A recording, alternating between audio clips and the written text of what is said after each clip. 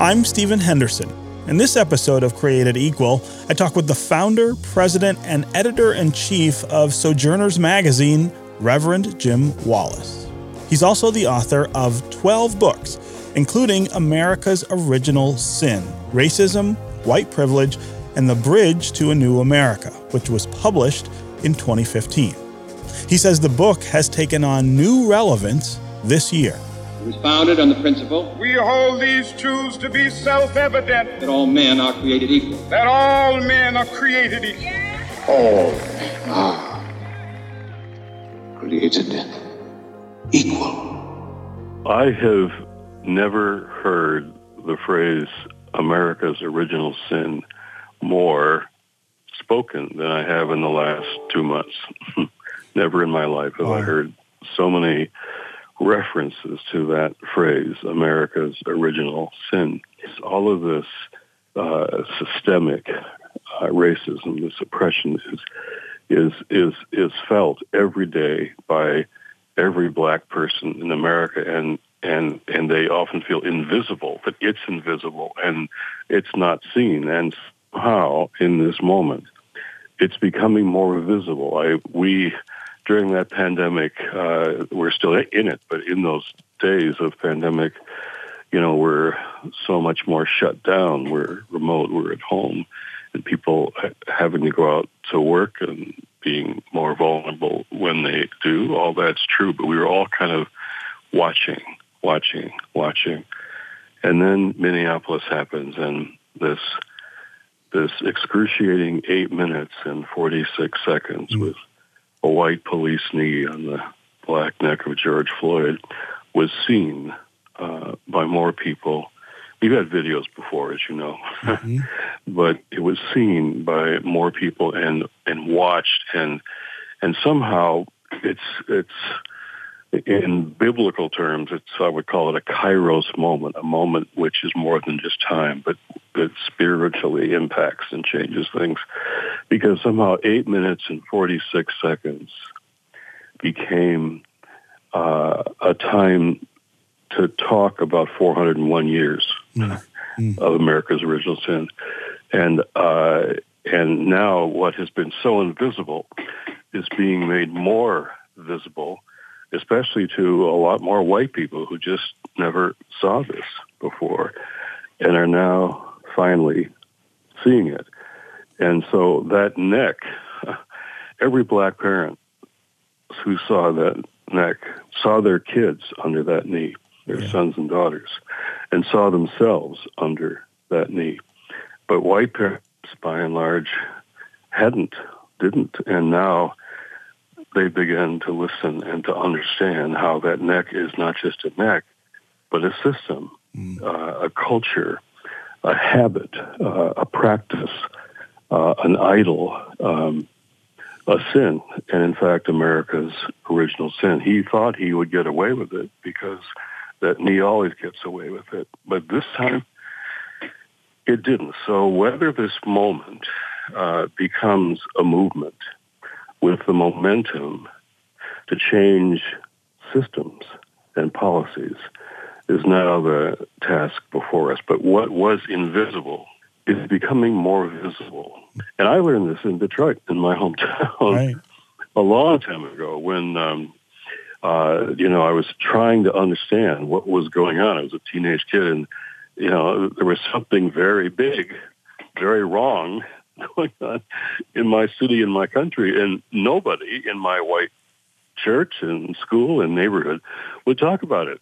We just would never be willing to talk about it. There were just innocent teenage questions. And finally, I always tell young people, follow your trust your questions and follow them to wherever they take you. So mine took me into what was called, the inner city. And I took jobs alongside young black men like me, but they were black and I was white.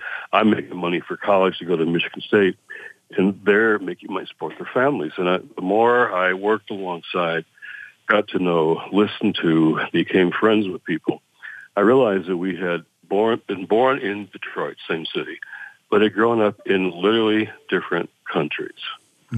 And so that was the beginning for me in Detroit, of understanding what was invisible in the media, in the narrative.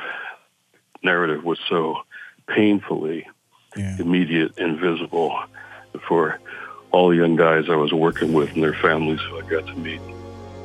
We're going to take a quick break, and when we get back, we'll have more of my conversation with Reverend Jim Wallis.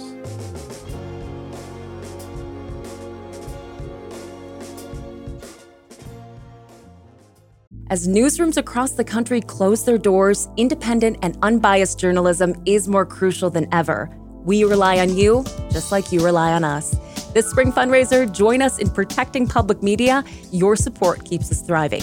Invest in WDET's next chapter at WDET.org or tap donate in our mobile app.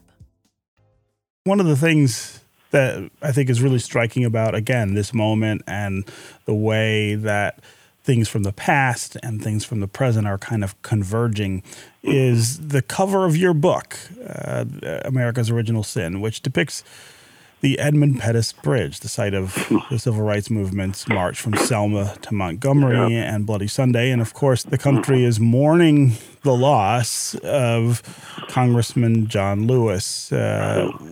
Talk about just the significance of all of these things being put back in front of us at this time.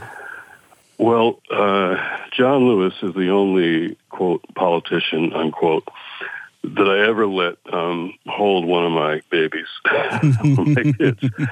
So we've got this picture here I'm looking at now of John holding my son Luke, who just graduated from Haverford College, and he tweeted about this when John died. The honor of being in the presence of that man. He was a mentor. He was an elder. He was a friend. He was a colleague. And I remember on the 50th anniversary of Bloody Sunday, there was this ceremony, and Barack Obama came, and the first family, and John Lewis got to introduce the President of the United States, the black president. He said, "I never thought I would be doing this," right? then Obama said how honored he was to be just sitting next to John Lewis. And then some of us got invited to march again up across that bridge with all the foot soldiers who were there. C.T. Vivian, who also just passed, was right there. I was marching just by his side. He was still straight and tall, the way he stood up. and John and people in walkers were there who were on that bridge on that Bloody Sunday, or wheelchairs, still marching. And we got to the top of the bridge, and I gave John. I had this big hug. And it was just tears were just falling down my face. I looked at Selma in the country from the top of the bridge, and here we were, and we had come so far. Yet now we're fighting literally some of those same battles, as John would say, over again. When there's strategies, there's work in process in place to suppress black votes in key states. And so, in honor of John Lewis, Jim Clyburn put forward the Voting Rights Restoration Act, John Lewis bill now. But practically, we're working sojourners in the African American National Clergy Network of it's called Lawyers and Collars, where collars, clergy, are joining with lawyers to protect vulnerable votes of color in 9 key states, including Michigan. And I've been on the phone with a number of your pastors in Detroit and elsewhere, and plans are in place to protect black votes, clergy, collars, and lawyers working side by side. And now that's all in honor of John Lewis. So John was saying before he died, he would say the vote is the best, most important nonviolent tool that we have to change things. That's why his whole life was fought for that.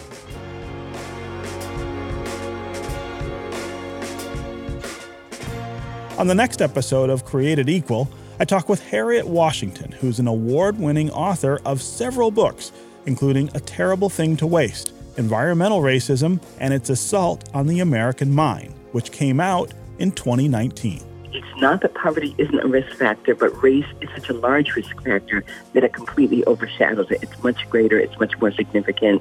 Created Equal is a production of WDET, Detroit's NPR station. Our executive producer is Joan Cherry Isabella. Our producers are Jake Neer, Anna Marie Seisling, and Claire Brennan. Our sound engineers are Matt Trevethan and Rowan Niamisto. Our composer and senior editor is Sam Bobian, and our social media and digital assets are done by Maida Stange and Tony Brown. I'm your host, Stephen Henderson.